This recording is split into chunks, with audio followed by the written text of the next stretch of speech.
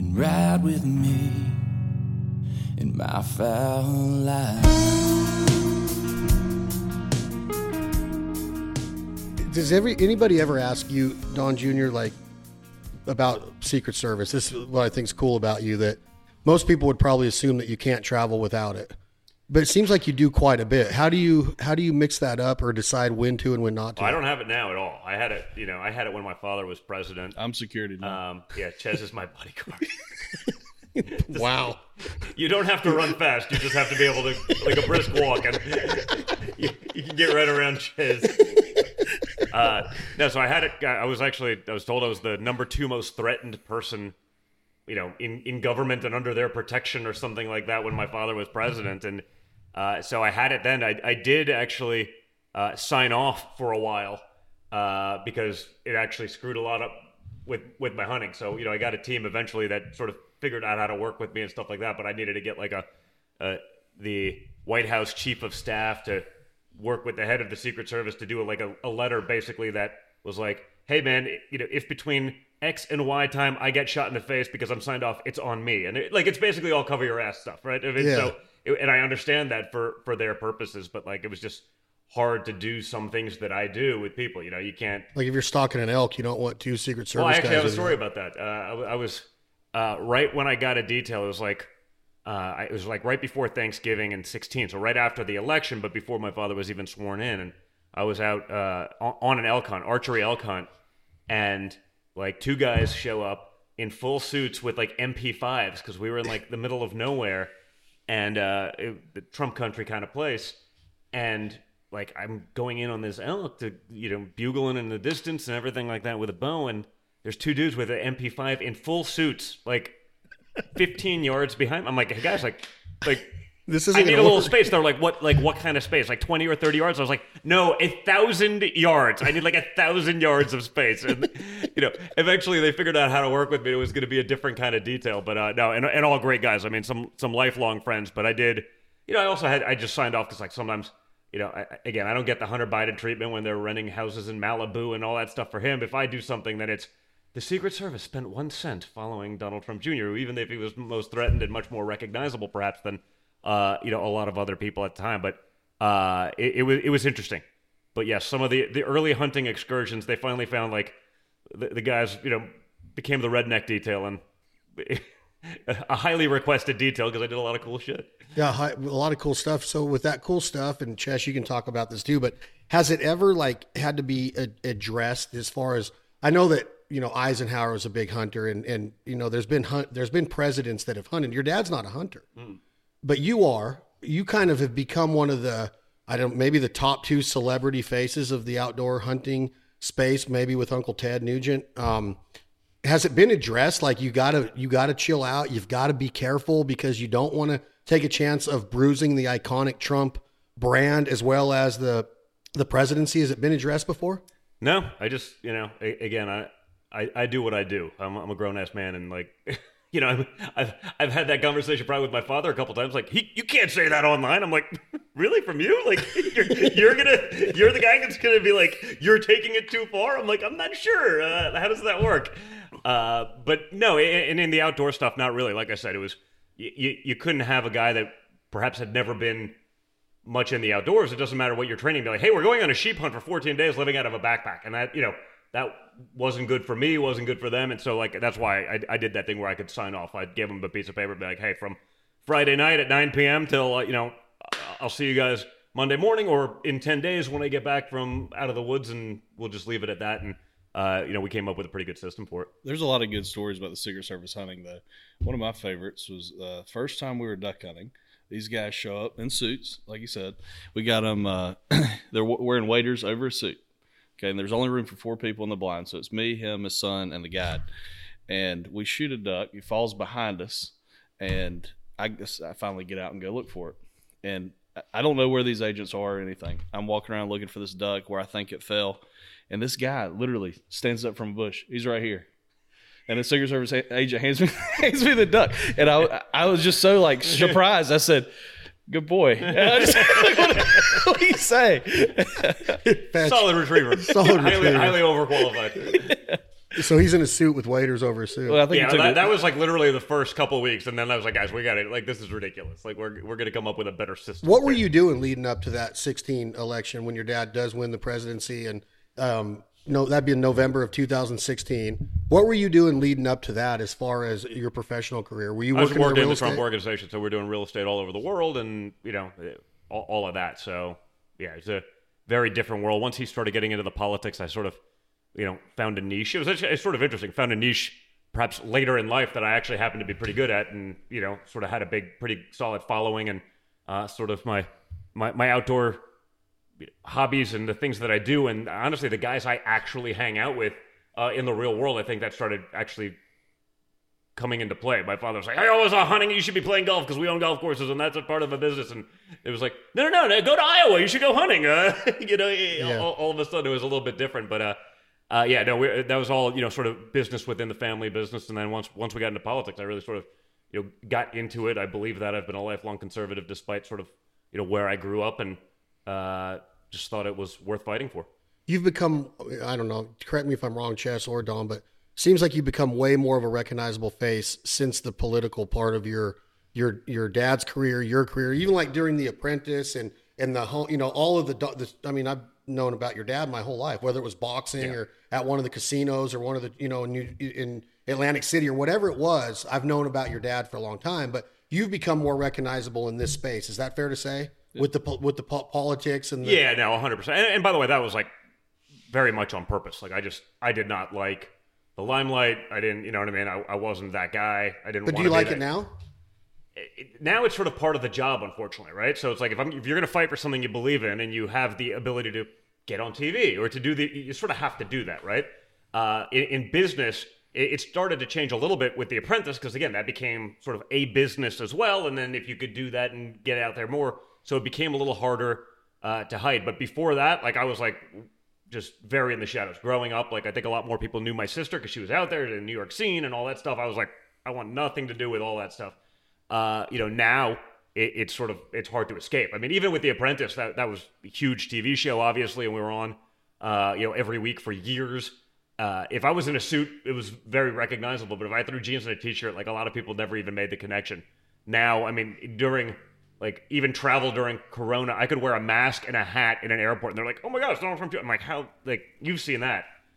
Is it because of the voice? Are you talking? They get a lot is if I'm on the phone because I'm loud and I guess I have a distinct voice. No, not at all.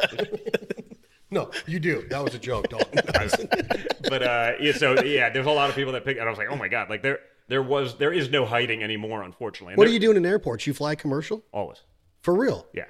Nobody would ever guess He that. flies commercial more than I do. I don't understand. Like, but everybody would think you're on a private jet all the time. I will if I'm traveling with my father, or I certainly have friends that do it sometimes. But like if I'm traveling on my own, I'm actually 99% of the time commercial coach. Really? Yeah. On the way here, we sat in literally the back two seats beside the bathroom. I honestly, so it started for me. It was a little bit of a thing. My mom was always very good about that with us as kids growing up. Like she'd sit in first class and she's like, "Nope, you guys we're not spending the money." So there was sort of that Eastern European sort of growing up in communist Czechoslovakia mentality of like, we're going to save and be intelligent about the way we spend money. So I started doing that then.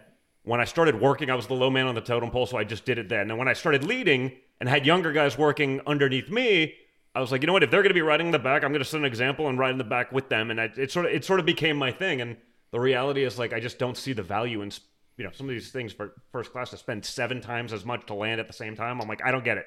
It's just not the way my brain works. And so, that's sort of my thing. You bring up a point that I wanted to touch on as far as family goes, and you talked about your mom and your upbringing. Your dad's been in the limelight, like we talked about before, for a long time. He's been a tycoon. He's been a brand builder. He's been, he's called a billionaire. So talk to me about family. I think one of the biggest misconceptions about whether it's your dad or you or the family as a whole, and you can correct me if I'm wrong again, but family is so important to you guys. Your dad is a great father. He's very close to his kids. You're a great father. You have 5 kids. Mm-hmm. Your dad is a great grandfather. He has a history and a relationship with all of his grandkids. Is this fair to say? Because I want to clear the air a little bit of like Trumps are not just out there running around building businesses and putting up skyscrapers and doing land deals and living at Mar-a-Lago and just living the high life. They're very family orientated, correct? Yeah, 100%. I mean, what else is there? Right. Right. I mean, the other stuff, without that, what are you doing it for? So no, that's always been a thing. Again, it's probably why I got pushed into politics. That's he's doing this. I'm going to go fight for him. I think he'll do a good job. I believe in that. And so I'll go fight. I did well at it. I guess that sort of created my own reputation within there a little bit as well.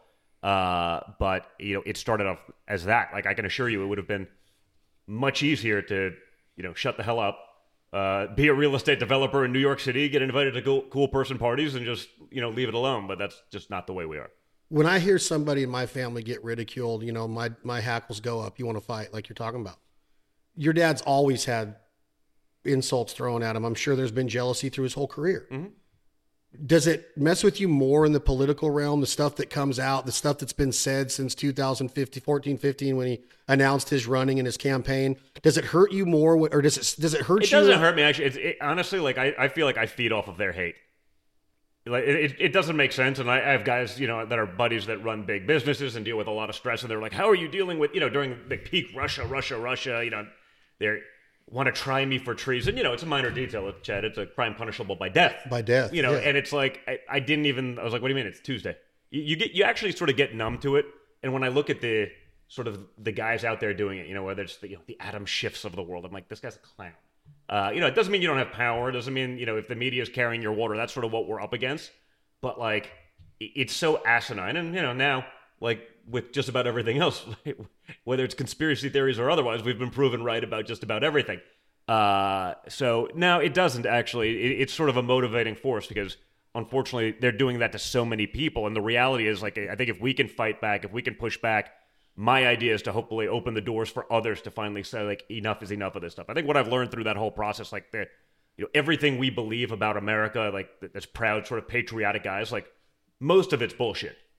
Right? It doesn't exist the way it should, or the way we'd want it to, or the way that, we'd believe it to. That's one big lie as far as I'm concerned. And that's a shame, and we got to fix that. The power is centralized around D.C. People who are supposed to represent the people aren't doing that. They're representing their own interests in the vast majority of the times. And so, I think why I'm still in it right now is because I'm just fighting for that, to try to fix that and change that. Chess is a close friend of Don Jr., and his dad well and his siblings. Do you, in your heart, believe that Don Sr., that President Trump did it for the pure love of the country, and because there's no money to be made in that spot? He's already. No, there is money to be made if you're a Democrat. No, listen, like, Joe Biden's one of the dumbest human beings in the history of the U.S. government. And he was known as the dumbest guy in the U.S. Senate. Yeah. His son's making multi-million-dollar deals with no experience and anything like that, right? He's pulling millions out of Russia, Ukraine, $1 billion investment from China, like. The Chinese don't just do that, right? They don't invest $1 billion in someone who's, a known crackhead, right? That's not what happens unless they're buying you. So, it is easy to make money in politics if you're on that side, and it's been done for a long time. Look at, and then there's plenty of Republicans doing it too, right? Like, how did Obama come out of the office worth X? How are the Clintons worth what? They were peddling influence. They weren't representing the people. I think Trump's probably legitimately the only one that came out with less money than he went in. The difference is he went in with a lot of money because he had grown all sorts of businesses and done things for decades. I think that's the clearest thing. The fact that the Trump brand, the Trump value, whatever, went down after this. You immediately went from being a reasonably well-loved person, aside from Rosie O'Donnell or whoever, but generally, people liked him, to going to half the country absolutely hates you. Why would you go through that if your intentions aren't pure? A lot of these people that come up in politics, I see it all the time, that they know that they want to be president one day. They know they want to be governor one day, whatever. They go through their life kind of on that path. But to go from being successful, having plenty of money, I mean, what does the guy need? He's got a house in Florida. He's got a house in New Jersey. What else you want? But to go from that to being, hated by so many people, to put yourself through all that stuff. And I honestly don't understand how they do it. You're talking about the family. I've spent a lot of time with his kids. And what I think is, in fact, they have a nickname for me. They call me Big Cheese. But what's interesting about his kids, and I've always thought this, that it's very hard for piece of crap parents to raise good children. And so you can look at the children and judge the parents a lot of times. And if that's the case with this family, with Don, with Eric, and with Don's kids, you know, these are all good people. But one of my favorite stories, one of the first years Don was hunting with us, his son Donnie was there, and I think he was 8 or 9. And Donnie wanted a 4-wheeler. And so Don, who's got plenty of money to buy him a 4-wheeler, said, okay, well, you save up half and maybe you'll get one for Christmas. So he's like trying to save money. Now, he had to be 8 or 9 years old. So I said, well, I'll tell you what, Donnie, if you want to earn some money, I found a can of pork brains in the cabinet, like pickled pork brains. And I said, if you take a big bite of this, I'll give you $1 trillion. And I found $1 trillion bill, had Barack Obama's face on it. And he said, really? I said, yeah, $1 trillion. That'll get you a long way to your 4-wheeler. He was like, okay. Takes a big bite of pork brains. So happy. He's almost got enough money for his 4-wheeler, and runs out of the Secret Service. And one of the guys who had no sense of humor was like, "Oh, that's fake. That's not real." But it was just interesting because, you know, kids nowadays, they get whatever they want, you know, whatever gadget, whatever gizmo. And here's a kid who's literally named Donald Trump, who has got to save money to get a 4-wheeler. And I just spoke volumes. Yeah, it's got a lot to say about character, and as far as, you know, being raised the right way. And that's what I've always seen through the family is the media. And we could go on and on about the media. We talked about the media a little bit ago, but the media can portray you and your family in any color and light that they want. No, I mean, they did that, right? I mean, look what the image they tried to portray of me versus, again, let's take another presidential son like Hunter Biden, right? You know, as far as they're concerned, I'm significantly worse. Now, not a crackhead, but if I give an impassioned speech, and you've seen me, I'm not what I'd call a low energy individual. You know, he must be on cocaine. I'm like, but there's a video of the other guy. Like, you know, if I did one of the 100 things that he thought like was a great idea to film on his laptop, like I'd be in jail or ridiculed or, you know, and no, that's different. That's okay. Like it's just the double standard and the hypocrisy is sort of amazing. Where do you think, did that start because your dad was so successful and he was coming into a world of people and trying to take a position that was being sought after? Like you said, somebody wants to be president, somebody wants to be governor. All of a sudden you have this powerful guy like Donald Trump coming into their arena, so they have to turn on him. Is that why the CNN? No, I think it's mostly just, you know, if you're gonna, you know, they liked him if they didn't know what his political allegiance was the second you're sort of a Republican. I think it's truly like a difference, like just a standard between conservatives and liberals. I mean, I think there was a component of the attacks initially almost helped him, right? Because they actually wanted to run against him because they were like, he's the guy we can beat to make sure we instill, you know, Queen Hillary, who's, you know, the greatest human. I mean, we don't know why, but like, it's so incredible. And then I think they realized that, wow, this guy's actually doing the things. You know, the problem with Washington is everyone goes there telling all the things they're going to do, and then they end up doing nothing. And they keep getting reelected, promising they're going to fix something, but they could be there for 30 years and actually never do anything. He was actually really effective in the things that he said he was going to do. And so in doing that, they got to put up whatever roadblocks possible, make it more difficult. Like, you know, imagine what he could have done had he not had to deal with just like the Russia nonsense for 3 years of a presidency. And I mean, they still talk about it as though it's real, even though it's been totally, you know, disproven. It's just, you see it. I mean, you see it more recently in just, you know, the document finds, right? So now, I guess today in the Doug Blind, I read about a 5th classified batch of documents for Joe Biden. Well, no, it's different because Joe Biden. No, well, it was different when it was at his think tank because somehow the think tank that's funded by the Chinese Communist Party and Joe Biden was drawing a $900,000 salary for him. Classified documents left there for probably countless people to see is different than at my father's home, under lock and key, guarded by the United States Secret Service. Somehow the China-funded think tank is safer. Then it was the Corvette garage. Then it was this. Now there's just silence. It's as though it didn't happen. I remember like 4 weeks ago when this was treasonous and Joe Biden was on TV. This is the most irresponsible thing ever. And now we're on his 5th batch of classified documents and the White House isn't commenting anymore. It's the double standard is just insane. And so I just hope throughout all of this mess that people sort of figure that out.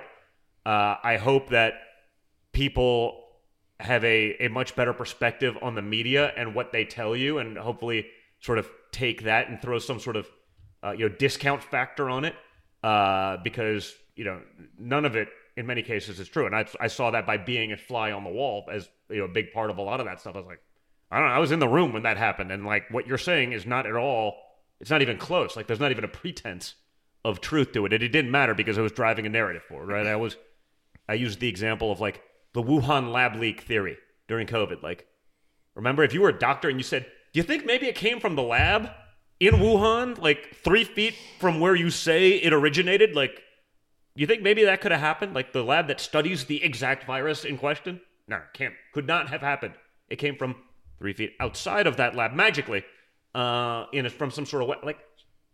It's literally the dumb. Of course, it came from the lab.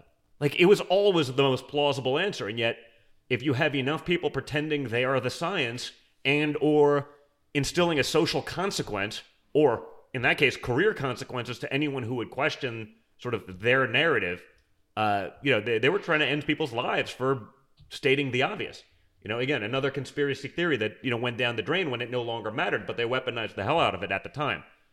So I'm hoping that, people looking back on this, I hope that it shows a lot of distrust in those institutions because they don't deserve any trust. None. As far as I'm concerned, I mean, listen, is the FBI any different, right? Like you see what they did to start Russia. You see all these, insane people that shoot up. Oh, well, he was on our radar. Oh yeah, he's on your radar, but you have time to, investigate every person that was somewhere within 500 miles of DC on January 6th. You have no problem branding a mother or a parent who showed up to a school PTA meeting and say, like, I don't want you teaching and indoctrinating our children with like critical race theory and all that nonsense. Those people were literally branded by the DOJ and the FBI as domestic terrorists. Like doesn't feel like that's part of their job. And yet that's where they've gone. And then, when they screw up, how dare you question? What do you mean? How dare you not question them at this point? If that's the stuff they're focused on, like, and they're not getting things done on the other side, like we got to be asking some serious questions. And I'm just hoping that people have sort of woken up to that and start thinking that way. Can you ever personally get away from it? As far as you have to be on all the time, it seems like, because it seems like every day your name or your dad's name is going to be, I mean, the Trump name is going to be in the news and the media. No. Has it been hard for you to get away? Has your stress level gone up? Do you find your value of life different now because of all the eyeballs on you all the time? You can't go anywhere and not be recognized. You can't turn on a TV and not either see you being interviewed or your dad's name being mentioned. And Chess, as a friend, does it bother you that he can't get away from it if he can't? Well, I mean, I think that's why he likes hunting so much. I think I get away from it. I mean, other than maybe a couple selfies at the lodge, I'm with pretty Chess. Much away from it. Yeah, with big cheese. But yeah, so I guess this has always sort of been my out. Whether it was stress just from running a pretty big business, or now it's compounded. But I think I've been somewhat blessed to just be able to process that better than a lot of people could. On the stress side, like I sort of welcome those fights. It's like when people are out there like, well, you should run for office. It's like, well, I actually like some of the aspects of it. Most of the things that conservatives don't do well, like the fight. Like I actually sort of, I don't know if I want the day job. That's different. Like, and you got to kind of want both. But I don't actually mind, that because I believe in what I'm actually doing. Like it's not, it's not like going to work and like selling something you don't really care about or believe in. And, you're checking a clock. Like I actually believe in this stuff, and I want to make sure. I leave 5 kids a country that they recognize. Well, that's an important thing about hunting in general, and why hunting is important, and getting the next generation outdoors, things like that. Because the ability of Don to, be one of the most recognizable personalities in the country, but can go down to Hyde County, North Carolina, shoot ducks, not be bothered, just enjoy the outdoors and what that provides. I think that's critical to a lot of people in this country. And that's why more people need to get into hunting. When you talk about, the selfies at the lodge, a man walked up to you last night and the night before, 2 different individuals, and both of them started the conversation with the same sentence and sentiments. Thank you for what you do for us. Yeah. That could either mean I'm a Republican and thank you for what you do for politics, or that could be I'm a hunter and thank you for your voice in Safari Club International and the NRA, and your dad speaks at the NRA. You speak at SCI every year. You speak all over the place on behalf of hunters in Second Amendment. There's a difference there, the politics, and then here, what How do you transition over to this side in the hunting? What do you, I don't need you to give us a laundry list of what you're fighting for, but how does that correlate when somebody says, thank you for what you do, if they are talking about for the hunters, the outdoorsmen, the men and women that enjoy the outdoors? No, listen, it means the world to me. I've seen, again, what they try to portray hunting as. If I look at what's going on, in society as a whole, and I say, man, we'd be a lot better off if every kid got their ass off a couch, away from a video game and like got into the woods or onto the range or onto a lake or stream or just into the outdoors in general. And like all the things I learned, patience, perseverance, the discipline, for all of those sports. And like, I think it's the greatest lesson we could actually give to our kids, especially in sort of this like instant gratification world. Everyone's always winning everything and participation medals are, abound.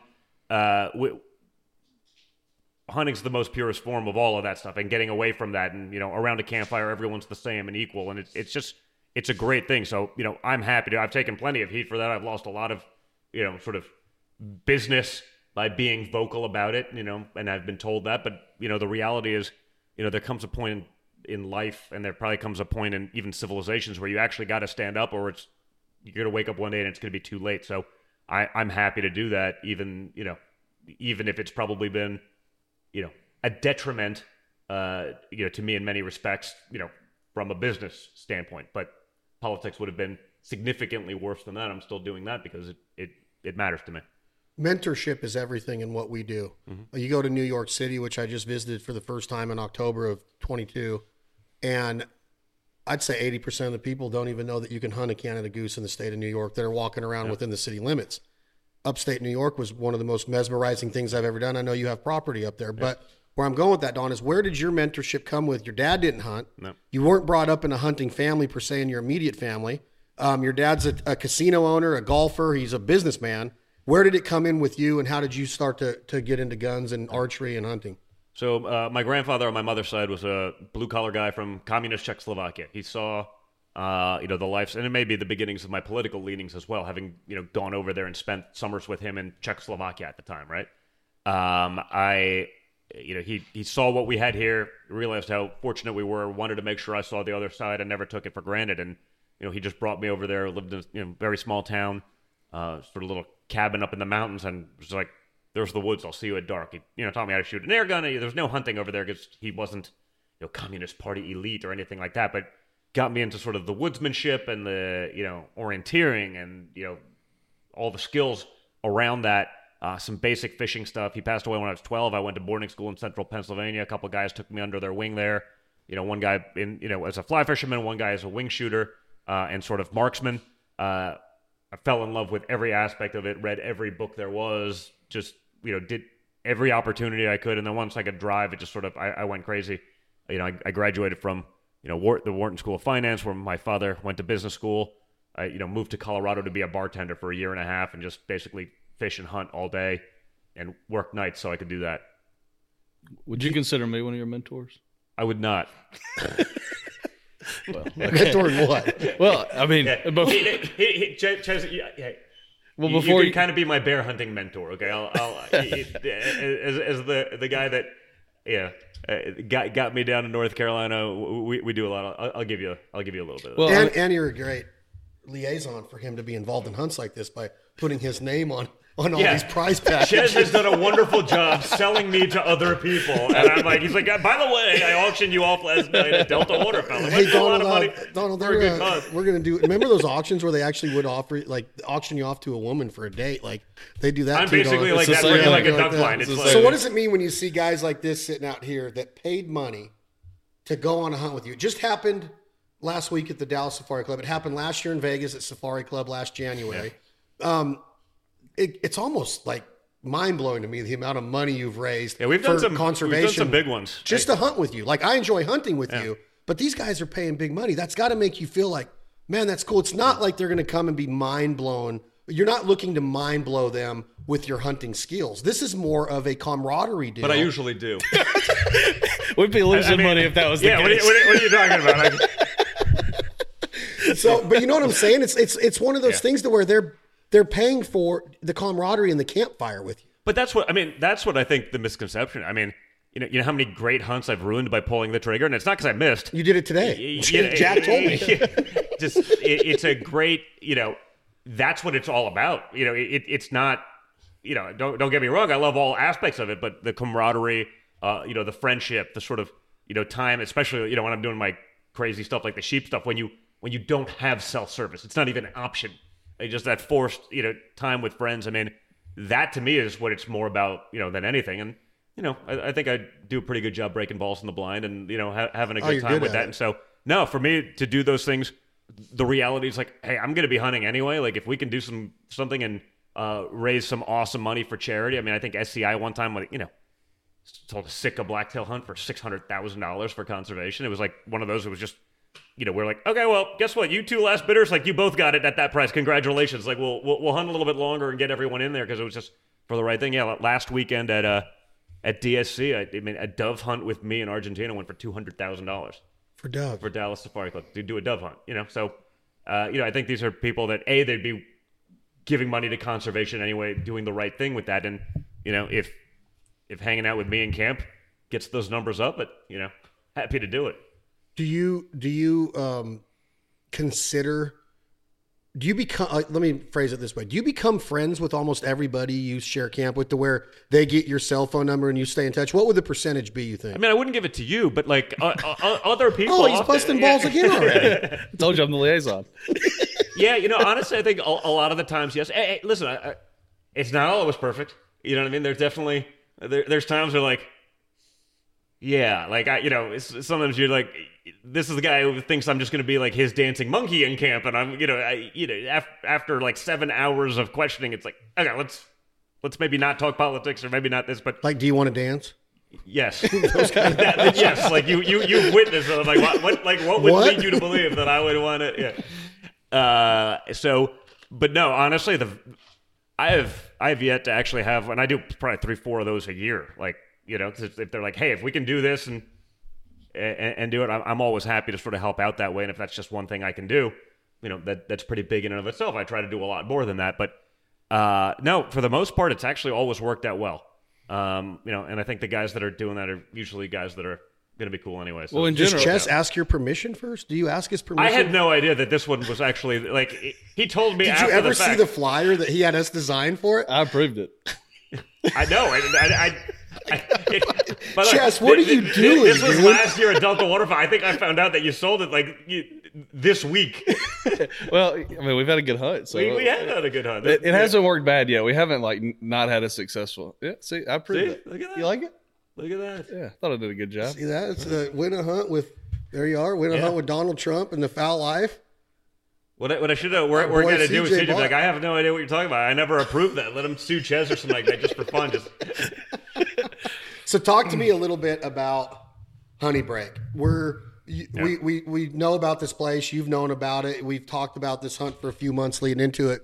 Were you impressed? Is it fun? Is it a nice joint? Do you like Drew? Have you had a good experience the first 2 days? I've had an awesome experience actually. And I've sort of grew up doing a lot of waterfowling, but it was always sort of, local stuff that I had access to or whatever, or that I worked to get access to, or, sea ducks out on Long Island. And so I grew up doing a lot of waterfowling, but I didn't often travel for it. It was always sort of, hey, if I was going to be in Florida and I knew buddies that had, access to certain impoundments or whatever, go do that. And I always had a great time doing it. But like coming to a dedicated lodge and spending a few days, just awesome. Like they do a great job. The food's spectacular. The lodge is awesome. Like I do a lot like you, and people always sleep in the back of a truck while hunting somewhere for a weekend. And I'm the guy. If I draw a tag, I'm going. I may not always have 10 days to do an elk hunt, but I'll fly out on Thursday night, do a 3-day week, and I'm on a red eye whether I tag out or not. And I've eaten plenty of tag soup doing it that way. But I just but coming to a place like this, sort of nice when everything's sort of taken care of at times and you're not having to put in that work, and you can actually have the sort of the great combination of the hunting, the camaraderie without. They just do such a phenomenal job. So it's awesome. And I would definitely come back. This is the first trip. Maybe not with Ches, but I'm the liaison. Yeah.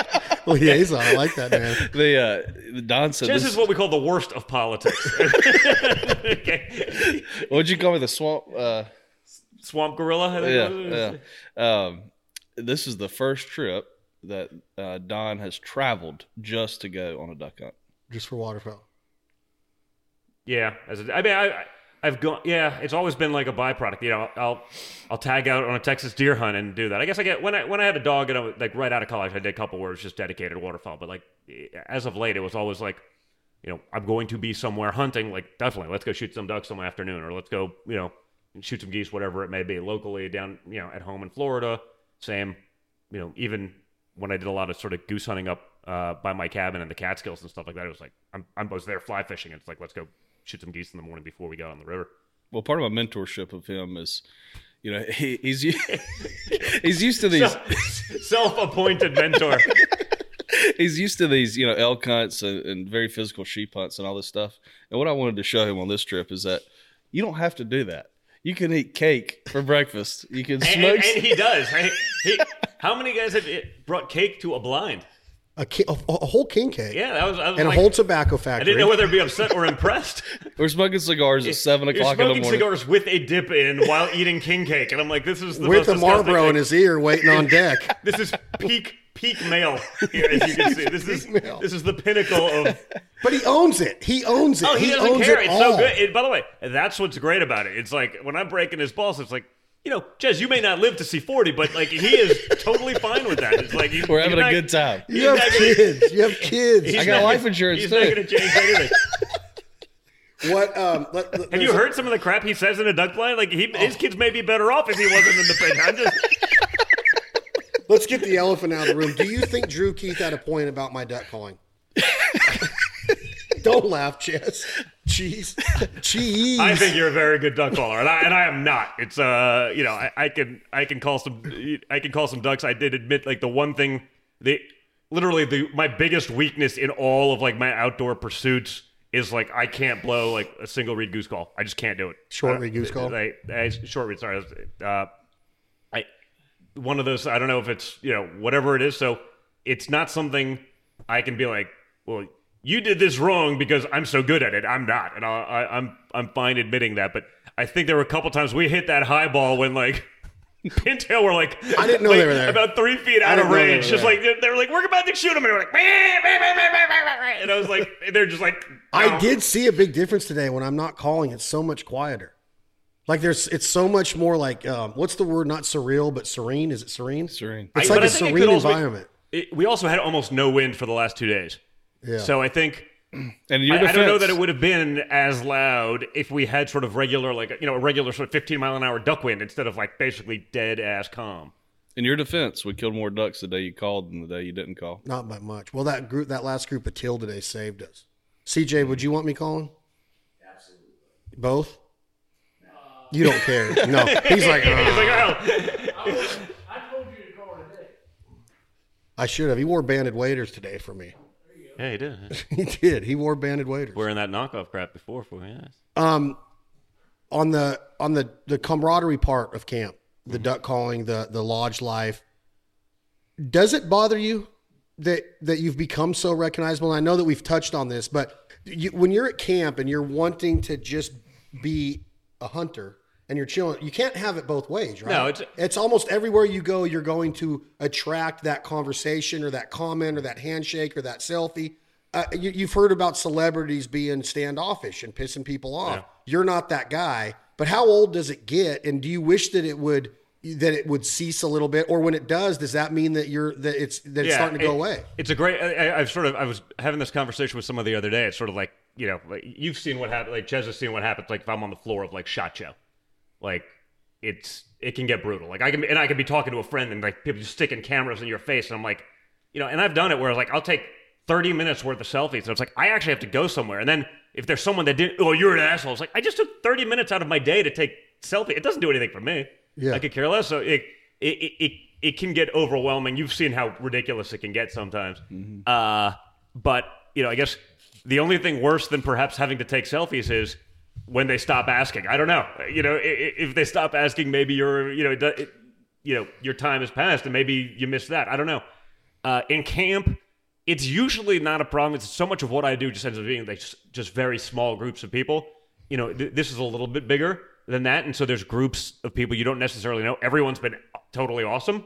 But like, I let loose in camp in terms of just what I say. And that should probably surprise no one who, sees my social feeds or anything like that. But that's kind of what I am. And, you just never know if someone's like, hey, like you said this in a conversation and I was videoing Don when he wasn't watching. And it's sort of like, you do have to think about that stuff, which sucks. And some people do it sort of, even well-intentioned people, but I'm like, they just don't know. Like, I know what's going to happen when someone, you know what I mean? They may not think those things through because I've just been there so much. So sometimes that gets a little old because you're just constantly having to think about it. Now, I'm not much of a partier or anything like that, but like, I do like to break balls. I like to make jokes. I like to have fun. And if someone, else takes offense to that somewhere else, well, I don't know. So far, I've been lucky. It hasn't happened. So maybe I'm not as bad as I think I could be sometimes. But you do think about it, and unfortunately you have to. But that just goes with the territory at this point. Do you see both sides of it to where you wish it was not as much to where you could do you have to be on your best behavior as the liaison when you're at camp with them to where people are watching or maybe even potentially filming or taking pictures at all times? Well, I never say anything outrageous or do anything that would jeopardize anything. So. Yeah, I'm usually like, just don't get pictures of me and Ches together. I need plausible deniability. So for the record, I have no idea who this individual to my right is. I can neither confirm nor deny that we have ever met. There's no photographic evidence thereof. Well, I mean, it's kind of a double. Like, not only do I have to, obviously, I can't do anything stupid or ridiculous or crazy or that would jeopardize him. Which, I mean, I'm not a insane individual anyway, but I also feel some kind of responsibility to watch him. So yeah, in fairness, you're right about that. Like, if you're gonna sell me without my knowledge, and then I actually show up, like, yeah, if some guy was, I'm gonna blame you. I'm gonna hold you personally liable. But I mean, I watch people because he can't watch it. I'll watch if somebody pulls out a camera or whatever, and it doesn't happen at places like this, but it happens at bigger type events, and it's just you never know, and it's a shame you gotta worry about that. But I've had 4 or 5 times people have asked me for selfies when I've been standing beside them. I have no idea who I am, but they I can't get to Don, so I'll settle for a selfie with this guy. So whoever those people are, I'm happy to sign those. Send them to the Fowl Life. $20, and I'll sign them and send them Don, back. as we go into 2023, Safari Club's slogan is "First for Hunters." You are a big voice, like we talked about. I don't know of any bigger right now in the country for, your platform's gigantic. Yeah. Michael Waddell's an amazing individual, but his platform's not as big as you. But if you and Michael Waddell were on the same stage, it'd be a great message, et cetera, et cetera. Ted Nugent, keep going down the line. Jim Shockey, doesn't matter. Is hunting in trouble? What do we have to pay attention to and be responsible for as hunters right now? Yeah. And how can we secure this lifestyle and this heritage and this just such the sacred part of who we are for generations to come? I think there's definitely aspects of it that are in jeopardy. I mean, there's sort of the constant attacks. You see it. They ain't just going after guys, shooting bears or like it's just there's always going to be sort of a death by 1,000 cuts. We've seen that. I think oftentimes hunters are bad representations of what we should be. Out there. You see that in some of the photos or some of the dumb stuff people are posting on Instagram, and I think we have to do a better job selling that to the people. But I also think even within the industry, I mean, I started a sort of a magazine podcast, Field Ethos, with a couple friends. It was, me, a former game warden buddy of mine, a former SEAL sniper friend. And like it was basically like a group chat. And we're looking at all the people who are representing hunting and the magazines that are out there. And I mean, everyone got so, sort of apologetic. And, we saved the hoof of the elk to carve chess pieces out of it. That's a good idea. And like it's like, no, you didn't. Like, you know what I mean? And like, it just stop. Even hunting got so PC that the people that were telling stories today, like, they weren't like stories like that I've ever heard around a campfire, and I've been in thousands around the world. We got so protective. So we got to be a little careful how we portray ourselves to the outside. But even amongst ourselves, like, it got so boring and so protective that I wanted to make sure that the camaraderie aspects, the sort of that time around a campfire, the ball breaking, that still needs to exist. So we do have to work on it a lot. We definitely have a lot of enemies, and I feel like rather than fighting our enemies, a lot of times we're fighting ourselves. I see that a lot in like sort of the archery world. The compound guys hate the crossbow guys. The the trad guys hate the compound guys, and like everyone's looking to screw everyone else. I'm like, I don't know. I feel like we have enough enemies. Yeah. You know, and stop the infighting. Yeah, like stop the we agree on like 99% of things. Like just relax. Like it'll be fine. And you know, we need to do what we can to bring in that next generation. And you sort of said it earlier. Actually, you just brought up the word mentor, which, like so many words, especially when Ches got a hold of it, words no longer have meaning today. But you know, under the traditional word mentor, you know, we need to do a better job of doing that. I think, you know, the generation, you know, or two ahead of us, you know, hunting camp sort of became, you know, just drinking and smoking around the thing and getting away from your wives, and we're not going to really bring the kids because that'll be a drag. And I do feel there's sort of a gap that, you know, of a generation that didn't get into the outdoors, didn't have those experiences. And now, and I see it as, you know, as a father of, like, you know, some, you know, athletic kids or something like that. I mean, kids are one sport individuals 365 days a year. Like, if you don't start them young enough, and taking a kid hunting can be rough. It can be, I mean, you've seen it. I've been doing it with my kids, you know, taking young kids in places they probably didn't belong in. Like, let's see if it works. But like risking my hunt to give that opportunity. And now, you know, two of my kids are just super into it. You know, and I'll get the third eventually when the time's right and he's into it, and hopefully I can get my girls, although my daughter, she's so focused on the sports. But like, we have to go out of our way to bring in not only our kids, but like other people's kids, right? I saw that so much with shooting, especially. Like, you know, I grew up in New York City. And while I got away all the weekends and stuff like that, I had so many friends from the city. I mean, many of them, you know, anti-gun for no real reason other than they saw the talking points, right? It's like, okay, well, you're so anti. How about you give me an afternoon? No, I don't need it. You don't trust me to give you one afternoon? You know, take them to a range, teach them that, you know, rifle range, sporting clays, you know, bring out the dreaded AR-15. You know, that's the assault rifle. That's what AR stands for. Yes, that's what I'm told. That's what you're told. I thought it was Armalite rifle, but what do I know? The legislators that make these rules know much more about this stuff than I do. They never put it down once you get them out there. Now, and 100% right. So in one afternoon, you took someone who was anti to being like someone who's literally a gun owner. Like, I've never not had one of those people, and it went for, you know, my friends, but also their wives and girlfriends or whatever it was. Not one of those people's like, hey, can we do that again? And the reality is, it's, you know, especially hunting, it's sort of intimidating to start if you don't have a basis to go with. Like, you know, so like if everyone can be a mentor to someone and take, you know, try to do that. I mean, you know, Mike Johnson does that so well down in North Carolina with Crossrail Outfitters, like bringing kids that may not have otherwise gotten into it. Like, they see it and like, you're not only, you know, making an outdoorsman, and even if it's not something they get that into, you're getting rid of enemies. And you know, once they get a little bit of that taste of it, it's amazing how quickly their mindset changes on the whole thing. And so we have to do that. If we're just out there, well, it's more fun if I just go with my buddies and we just do this. Like, it's great, but like, you know, all of these things are numbers games. You lose too many numbers, you no longer matter to politicians. If you can't influence them, you know, by numbers, guess what? They're going to focus on the guys that can. You know, the antis, everyone else, you know, whether it's anti-2A, anti-hunting, anti-everything, anti-freedom, they are plentiful, they are organized, and they are after everything that we believe in and everything that we hold dear daily. That's their hobby. That's their passion. It's what they do. Like, we got to get together. We got to make sure, you know, we're smart about it. We got to make sure we bring more people in. We got to function as mentors. We got to get young people into it. We got to get women into it. And if we do that, you know, there's great hope. But that means that everyone basically has to be a little selfless and get out there and try to do that.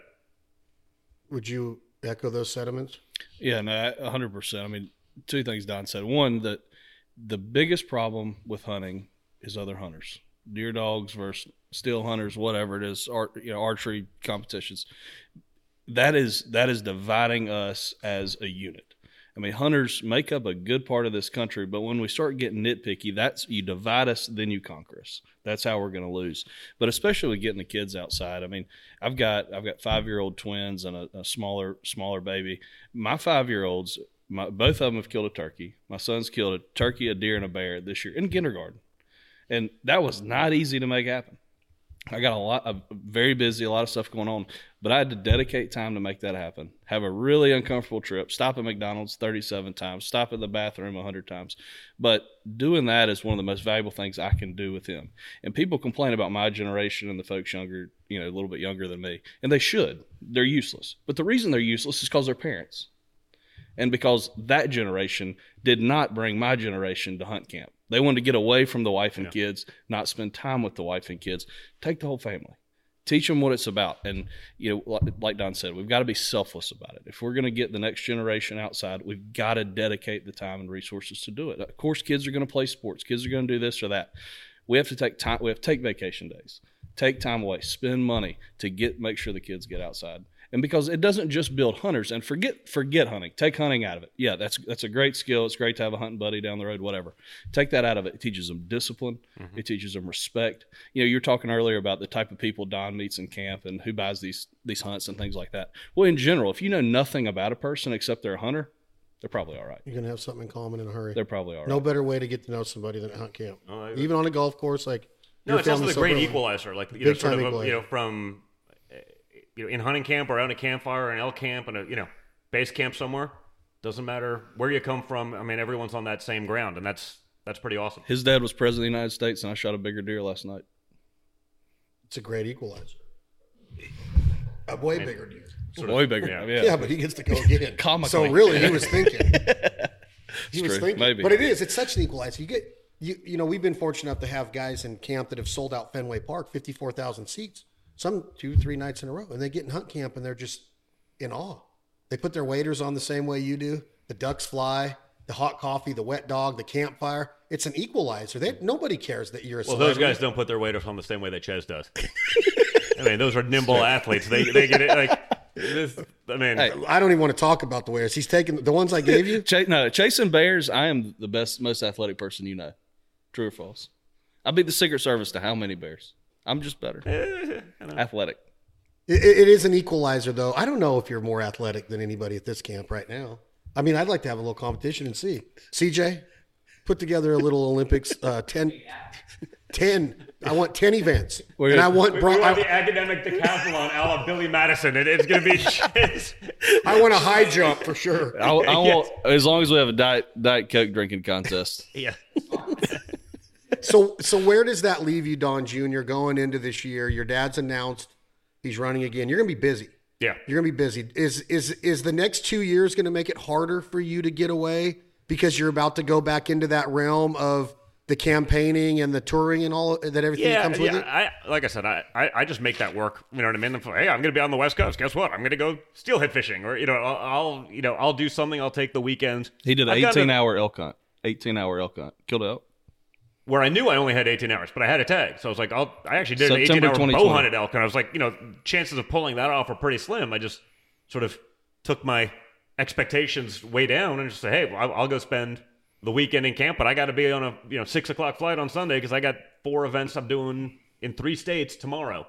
And so, no, I've actually gotten to the point in life, and I'm blessed to be able to do this a little bit, which is like when I was younger, I canceled plenty of hunts because some deal was going to be closing, the week that happened and all, and then you cancel the hunt, nothing happens that week. 3 weeks later, maybe the deal closes, and I'm like, oh my God, I just gave up an incredible experience. Like I'm so much more, about the experience than any given deal, any given this. So, I just make the time, and I'll make it happen. I mean, priorities. I just sleep a lot less and take a lot more red eyes, but I'm probably not going to hunt all that much less.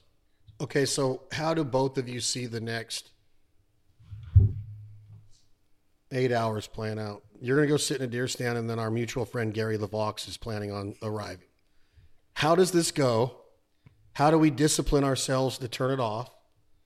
Do we turn it off, or do we go into tomorrow's hunt being dog-tired? Is this going to be one of those nights that Chaz and Gary will stay up all night. Like I have in numerous camps just, go to bed reasonably late, wake up really damn early, and like they're in like boxers on a couch, like feeding each other crackers, and like there's a weird bromance going on. I'm just like, I don't know what it is. Yes, what hurts the most. it's what hurts the most. Something hurts. So you could see something, truly special. And now it's 2022, so there's anything wrong. 2023. Sorry, it's 2023 now. You're right. So that's even less wrong. It's not. It's fine. It's fine. It's not that there's anything wrong with any of this, but like I promise you, by the end of the night, you're gonna look at me and be like, "No shit, you were right. That is weird." It is a. He's jealous. He's jealous. I'm totally good with it. Like, Kimberly loves me the way that Ches loves Gary, so it's like I'm fine. I'm not. I have no shortage of love, and it just happens to come from an attractive woman, so I'm fine with that. He's a special man. Are you really the flats to his rascal? What's funny about Gary is I actually don't like much of his music. What? Yeah. Oh yeah. No, well, this guy. In all fairness, he likes like Irish folk ballads from the 1420s. Like he's got literally the worst taste in music. They invented music. Alive. Well, I'm an old school country guy. It's so funny. I'm an old school country guy, and so I'm basically like 30 years behind. So I'm now just discovering Rascal Flatts. Tell us what you would do to George Strait. What's his last name? Hint for the audience. It ain't that. Wait, you really don't like your friend Gary's music? Fast Cars and Freedoms? Some of the songs, yeah, like Fast Cars, which maybe the only song I'd ever heard before I met him. I mean, I heard like Mayberry and My Son Watches Cars. I've heard Life is a Highway, which is just an absolute terrible song. But what's so funny? So the other night we were at bear camp. That's not his original. Well, yeah, I know. But the other night at bear camp, Gary was playing me these songs, and he was like, "Well, what do you think about this one?" And I was just like, "That sucks." And he's like, "That sold 20 million records." And I'm like, "Well, you hoodwink some people because that is a terrible song." Listen, in Gary's defense, Ches has the worst taste in music of any human being I know. So his not liking the music is a huge sales point. You know what I mean? Like that, they must have done really well. But all right, let's end this by this question here. I always talk about oh shit moments. Like what, like, and you've had a lot of them because you grew up in a family to where you might have even like walked in your house and Mike Tyson was eating dinner with you. And I could just imagine with who your dad ran with. Is there one that ever sticks out in your 45 years on earth of where you're like, holy shit, that just happened? Or do they all just run together too much? I think, honestly, a lot of it sort of runs together at the time and later you have a sort of a greater appreciation for those moments. Like I see some of the pictures of me as a kid and I was like, well, as a kid, I was like, oh, I'm at a baseball game. Well, I'm at a baseball game sitting in the dugout of the Yankees, between George Steinbrenner and my father, and like Billy Martin's there. You know what I mean? Like, wow. And like, I didn't think, like, I was like, I'm just at a baseball game with my dad. Like, well, I was at like sort of at a piece of like baseball history and Yankees history, or, Michael Jackson was our neighbor at Trump Tower for a few, like, I used to play Nintendo with Michael Jackson as a kid. Like, you know what I mean? Like, so that. So yeah, I've done some interesting. I don't know if he should have admitted that. No, I know. Again, not that there's anything wrong with that. Hey, wait a minute. I want to make sure everybody knows that's listening to this podcast, and it's a large audience. I am a huge MJ fan, and what you say is it's innocent until proven guilty in what you do. Yeah. I am not of the mindset that I am a full supporter of Michael Jackson. I still feel like we should explore this. Oh, I'm sure we will off camera. But yeah, no, are you sure it was a Nintendo or an Atari joystick? No. Well, No, I remember it being Nintendo because with my parents, it was always like we had to work for the stuff that we wanted. So, like, when everyone was moving on to Sega, like, I still had Nintendo, for like 2 years. And so by the that's time... a big deal. That's a huge deal about how... I just think that's a huge deal about your upbringing and why you are the way you are. You're the kids. You had to work for what you had. You lived in a solid gold apartment on Fifth Avenue. No. You were doing so good there for a second. I was like, man, I almost feel bad for breaking Chess's ass earlier. And like, no, now I'm totally fine with it. Well, it's almost going nice. But wait a minute. Okay, so forget about the Michael Jackson jokes. This is a life's an upbringing, a childhood, and even in your teens, your 20s, it never stopped. I mean, still you have stories that you've got Tiger Woods around. You got this going around. And then you're at hunt camp with just this guy. Yeah. Like, how do you decipher that? Like, how do you look back on it and go, man, I have lived a freaking precious life. Like, I am a blessed person. 100%. It's incredible. It's just, again, like the sort of upbringing from my grandfather and my grandmother from communist Czechoslovakia. Like I said, I got to see that, and then it was something that at a young age made me appreciate everything. I get it. I totally understand like how blessed I've been with that stuff. So when people are like, oh, but that was so rough, I'm like, I don't know. All in all, still been pretty solid. Yeah, you know, it's been pretty solid. A lot of cool experiences, and you know, we're just going to keep going. I think we should probably, you know, clear the air and maybe dispel some rumors, because I'll always get asked, you know, and the guys about the hunt, you know, what's Don like in camp? He is just another freaking redneck. I mean, he is just another guy in hunt camp. Like it's not. He doesn't say. But that's not. That's the point of that last question, Chess. Is that's not normal for somebody that's played Nintendo with Michael Jackson, and played marbles with Michael Jordan, and played hide and seek with who. I think it's just not a normal life. But for you to be so grounded, I think I told you that yesterday. Is like that's a really cool thing to me, that you could stay grounded, knowing that you could with a phone call kind of have whatever you want during your life, even though. Well, no, not necessarily. And I think that's the big difference, right? Like that's what my parents, I think, did differently than a lot of the kids I grew up that were also, you know, very blessed or came from, you know, wealthy family. Like they made us work for stuff. And like, again, I didn't want for anything necessarily, but like, you know, we were spoiled with like cool experiences, incredible places. We hung around like interesting people, but it was never like, okay, here's money, leave us alone.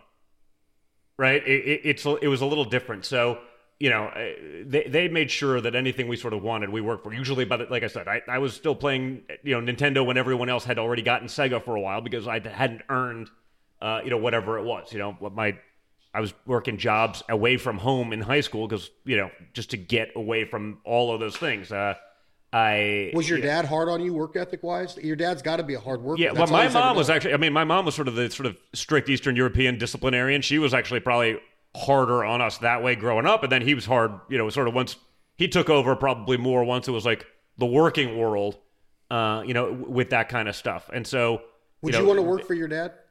I know you have, but do you like that idea? It depends. Yeah. Oh, dude, like I said, he'll you know, I always say this, like, he's not a guy that's going to subsidize my employment at the expense of his business or, you know, his employees and all the people that sort of, you know, need him to succeed. You know, their livelihoods, their families, their well-being is dependent on his success. Like, if I did a crappy job, I wouldn't be there. I remember in 2016 at the Republican National Convention, Don was speaking, and this was probably like your first big, like, nationally televised, like, everybody's this kid from The Apprentice, whatever. And Don said one line, I'll never forget it. He said, I can drive a D8 dozer better than I can drive a 3-wood. I like That's that. true. That's well, because, like, you know, my dad was like, hey, you're going to build a building, you better know how to dig a ditch. Yeah. You know, so we did. I mean, I spent summers landscaping, running, you know, heavy equipment. You know, it's a great line. I can put up sheetrock. You know, because I did these things. Because again, if you're going to do it, and you're not going to get screwed over, like, you better know what it actually takes and how much time it should take, and, you know, what's the whole thing. Because, you know, there's a lot of that going on, especially in construction. And so he made us do those jobs and work for people that were tough in those jobs. And I think that was a huge help. Well, congratulations on everything. I hope that the next 2 years. But I appreciate you saying how humble I am, especially since I shot all the ducks, you know, in the blind I think today. you're I don't know that I missed smaller deer. Smaller deer, a lot smaller. You could have smaller bear. Hey, speaking of which, I'm going out to see if I can. Yeah, Drew's texting me now. In the next 24 months, do you think you could find room to slide me in on stage during one of you or your dad's speeches to blow a duck call? Maybe do the national anthem. Maybe just do a 90-second Stuttgart Main Street routine. Listen, maybe when we have to clear out an audience, like a fire drill, like we'll put you up there, and like you'll do a good job. I mean, people will be. Are you trying to fully repelled? Is this something like you're trying to get support, or? Yeah, I mean, yeah, like, I didn't realize you were a Biden supporter. That's interesting, Chad. Good to know. I am not a Biden supporter. I want to make sure. I do like Michael Jackson's music. I like it a lot. I'm gonna end the podcast by making sure that people understand that we're not making fun of Michael Jackson. Okay, is that fair? Yeah, let's go get a deer. Drew Keith is here. Thank you all for listening to the Fowl Life podcast. Don Trump Jr., thank you. The Liaison, Big Cheese, a.k.a. Chess. CJ, everybody, thank you for buying the hunt, supporting Delta Waterfowl. Drew Keith, everybody at Honey Break. We've been bragging on Honey Break here. Drew's in the room back there. Besides my duck calling, it's been a good experience, like you said before. Thank you guys for being here. Good luck on the deer hunt tonight. Thank you. Good luck in the next 24. Last question. Are you going to run for office someday? Are we going to see you running for major office? Yes or no, right here? I don't know. Like I said, I said it earlier. Like I love sort of the fighting aspects of politics. I don't know that I want the day job. frankly, like right now, I think I can do a lot more helping like 10 guys who actually want that job, who will actually be good, and not just, Washington, D.C. stiffs, help them win. And I can probably do a lot more and have a lot more freedom actually being outside of public office because I don't have to play by the same rules. Makes sense. But maybe one day. Thanks for You being never here. know. Thank you, buddy. Thanks for donating your time unknowingly Yes. to Chess and this hunt. You're welcome. Thank you very much. Chess, thank you very much. Thank you. You've been listening to the Fowl podcast. You guys can book a hunt. Check out Honey Break, Louisiana. These guys do it right. Drew Keith, the CEO, dear friend of mine. Come down here. Hunt ducks. I'm not going to say hunt deer. I don't think it's allowed unless you have the name Trump. You guys take care. This is Chad Belding for Chess and Don Trump Jr. Thank you all for listening to the Fowl podcast. Ride it hard and never quit, yeah. 'Cause